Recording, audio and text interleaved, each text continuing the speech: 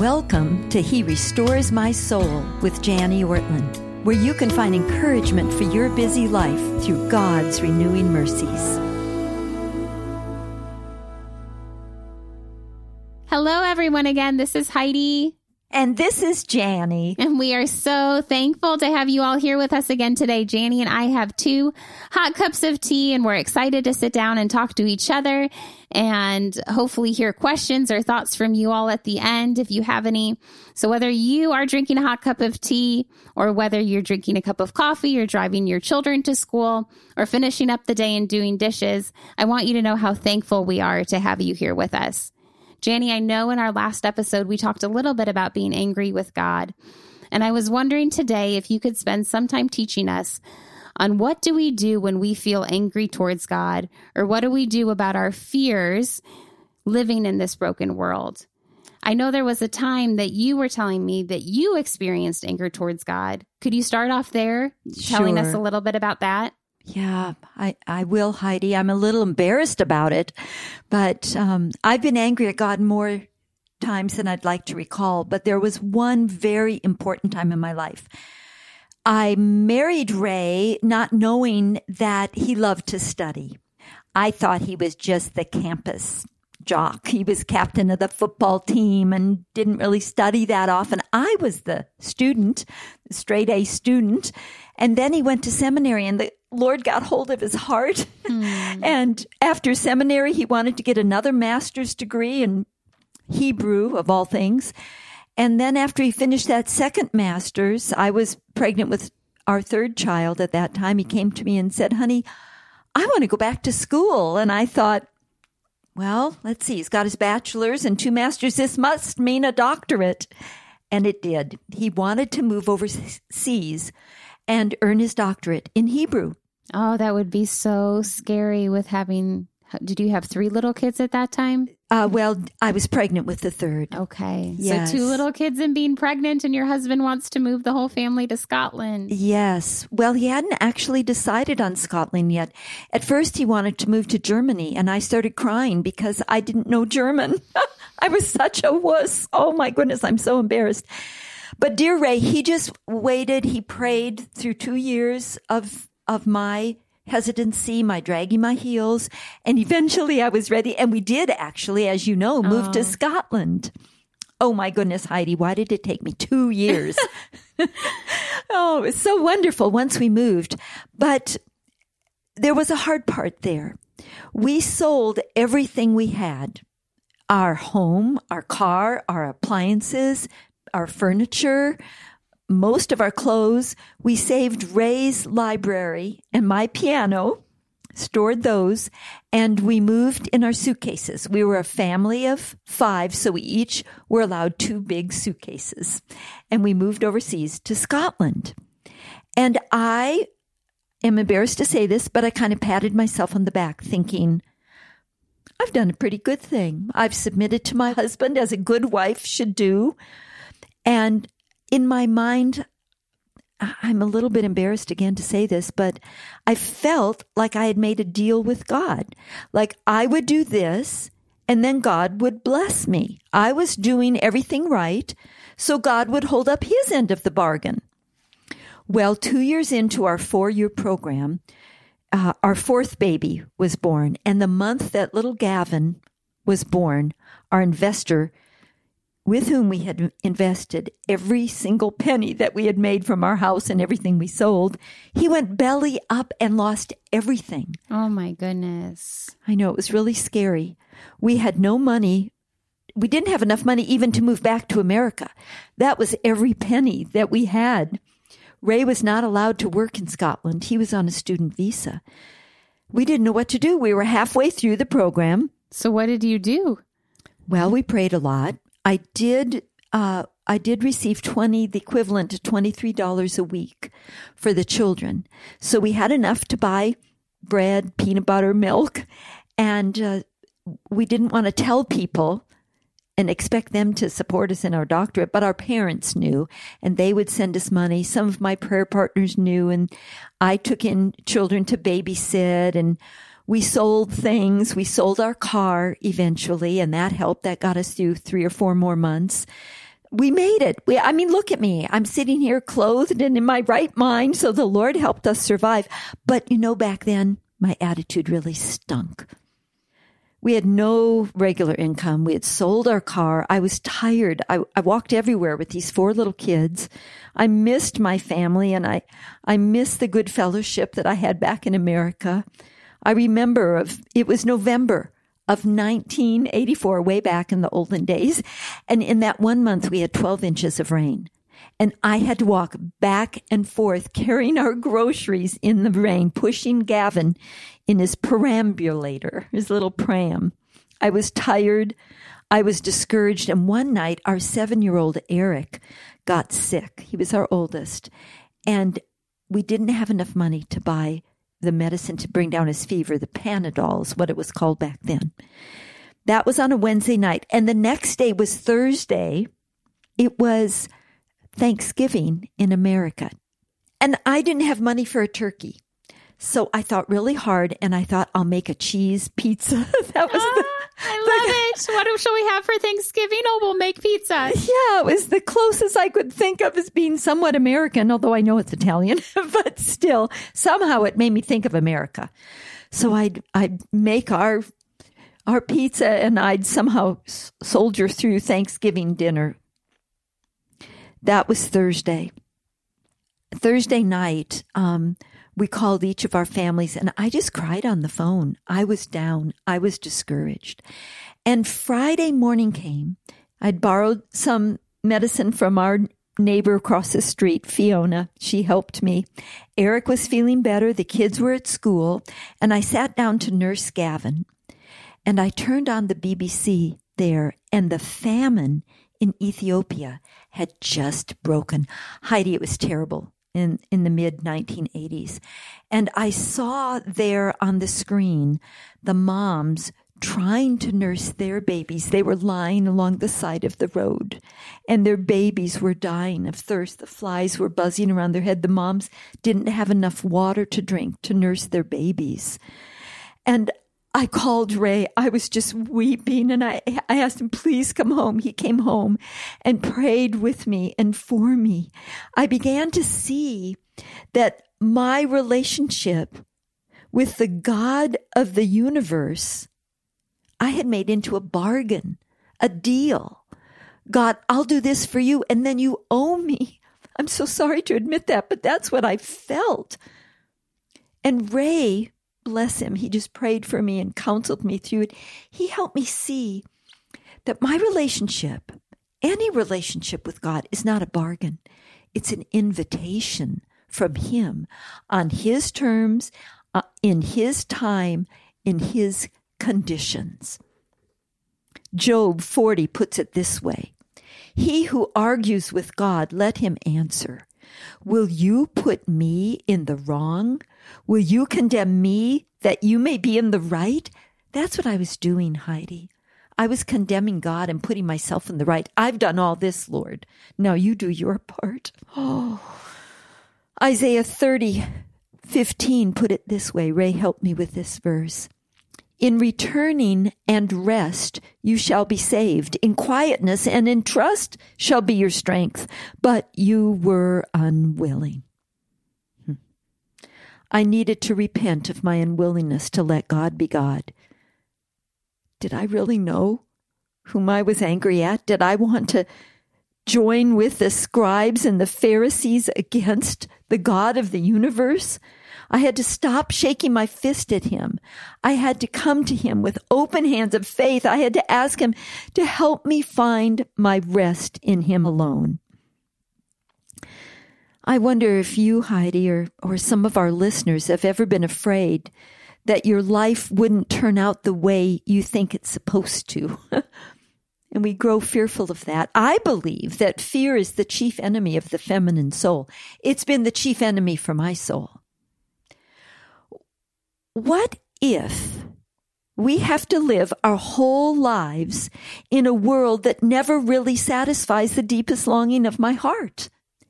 If God is in control of everything, is it wrong to ask him for things that I think would make me happy?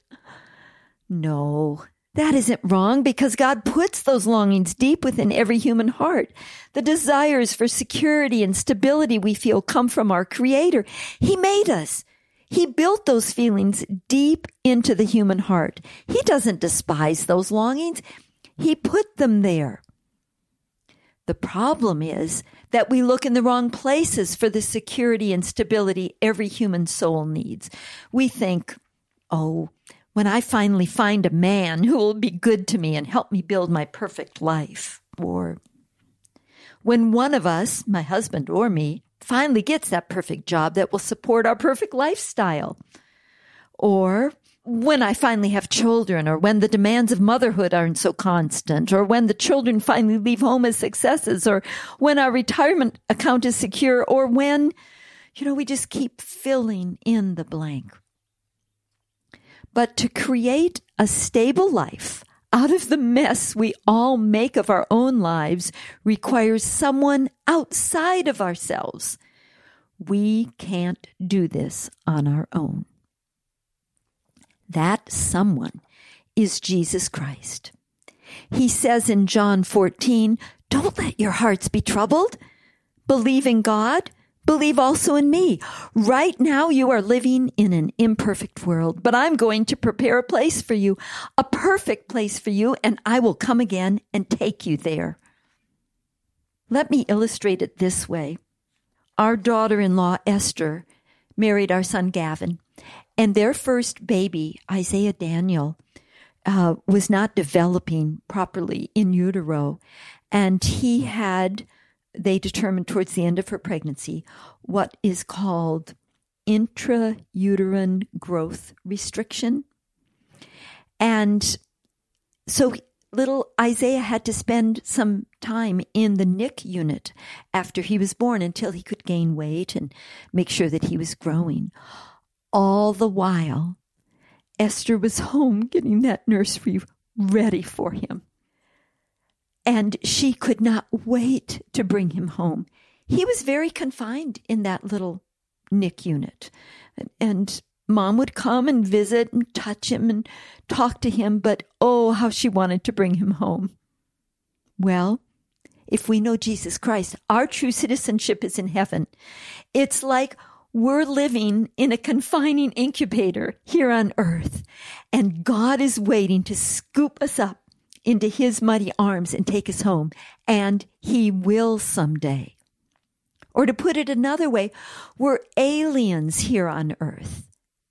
We live differently when we're aliens. When we moved to Scotland, we lived lightly. We didn't buy a lot. We rented our home. There are limitations about our life here on earth that we can accept because we know they're temporary.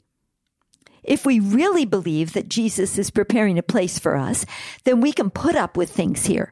We can give up our slavery to self-interests and fears and enter into a deeper, fuller kind of living that reaches out beyond the physical world. We can affirm that there exists outside this material world another world that is more real and fulfilling than anything our eyes can see. You see, either Jesus is enough, or he's not enough. And you will spend your life trying to make up the deficit and fill the void you fear he either can't or chooses not to fill your life with. Let's not be women who let various human fears control how we think about life. Why not ask God to teach us how to live above the fears of, what if? What if I don't get married? What if I don't get pregnant? What if my child isn't cured of this disease? What if my husband doesn't love me forever? Let's not let our difficulties and trials control our emotional well-being and mental stability. Fear not is the most frequent command given in the Bible. Mom Ortland used to tell me that because I'm a fearful woman. And I used to think, well, the opposite of fear must just be drumming up more courage. But I don't believe that. I believe that the opposite of fear is not courage, but faith. Faith in the one who put that longing in our hearts for a perfect place. Faith in the one who knows a perfect world can only remain perfect with perfect people, and we are not. Faith in the one who says, I will die to take your imperfections onto myself and give you my perfection. Now, how does Jesus Christ take our imperfections onto himself? Well, he creates in our longing hearts a way to see the truth about ourselves and the truth about him. And then he asks us to own that. Is it hard for you to believe, really believe that Jesus is that good? Well, tell him you've blown it and you've tried to make your own world perfect here and you keep failing. You keep blaming all the imperfect people and imperfect circumstances around you. Tell him that you're tired of seeking for the answer by blaming everyone else. Tell him that you need him. Tell him that you want him. Trust him. Tell him that you don't trust him very well, but you want to believe the truth, not a lie. Tell him, I believe. Will you help my unbelief? Will your world this side of heaven still have problems? Yes. I can't promise that every earthly longing you have will be fulfilled exactly according to your desires, but I can tell you this. God loves you with a personal and powerful love that can so fill your heart that no matter what your circumstances, he will be enough. Romans 8 says, what shall we say to these things, these circumstances around us? If God is for us, who can be against us? He who did not spare his own son, but gave him up for us all, how will he not also with him graciously give us all things? You see, the human heart is naturally wired to diminish God. Compromise is so automatic that we don't even recognize it. We find his promises unrewarding and his word boring and his church disagreeable and his expectations too demanding. But we are part of something vast and ancient and glorious. The Son of God was chosen in eternity past to be our Redeemer. In eternity past, God set in motion a loving purpose for us. God wants to set your heart on fire for him. He wants to restore your soul.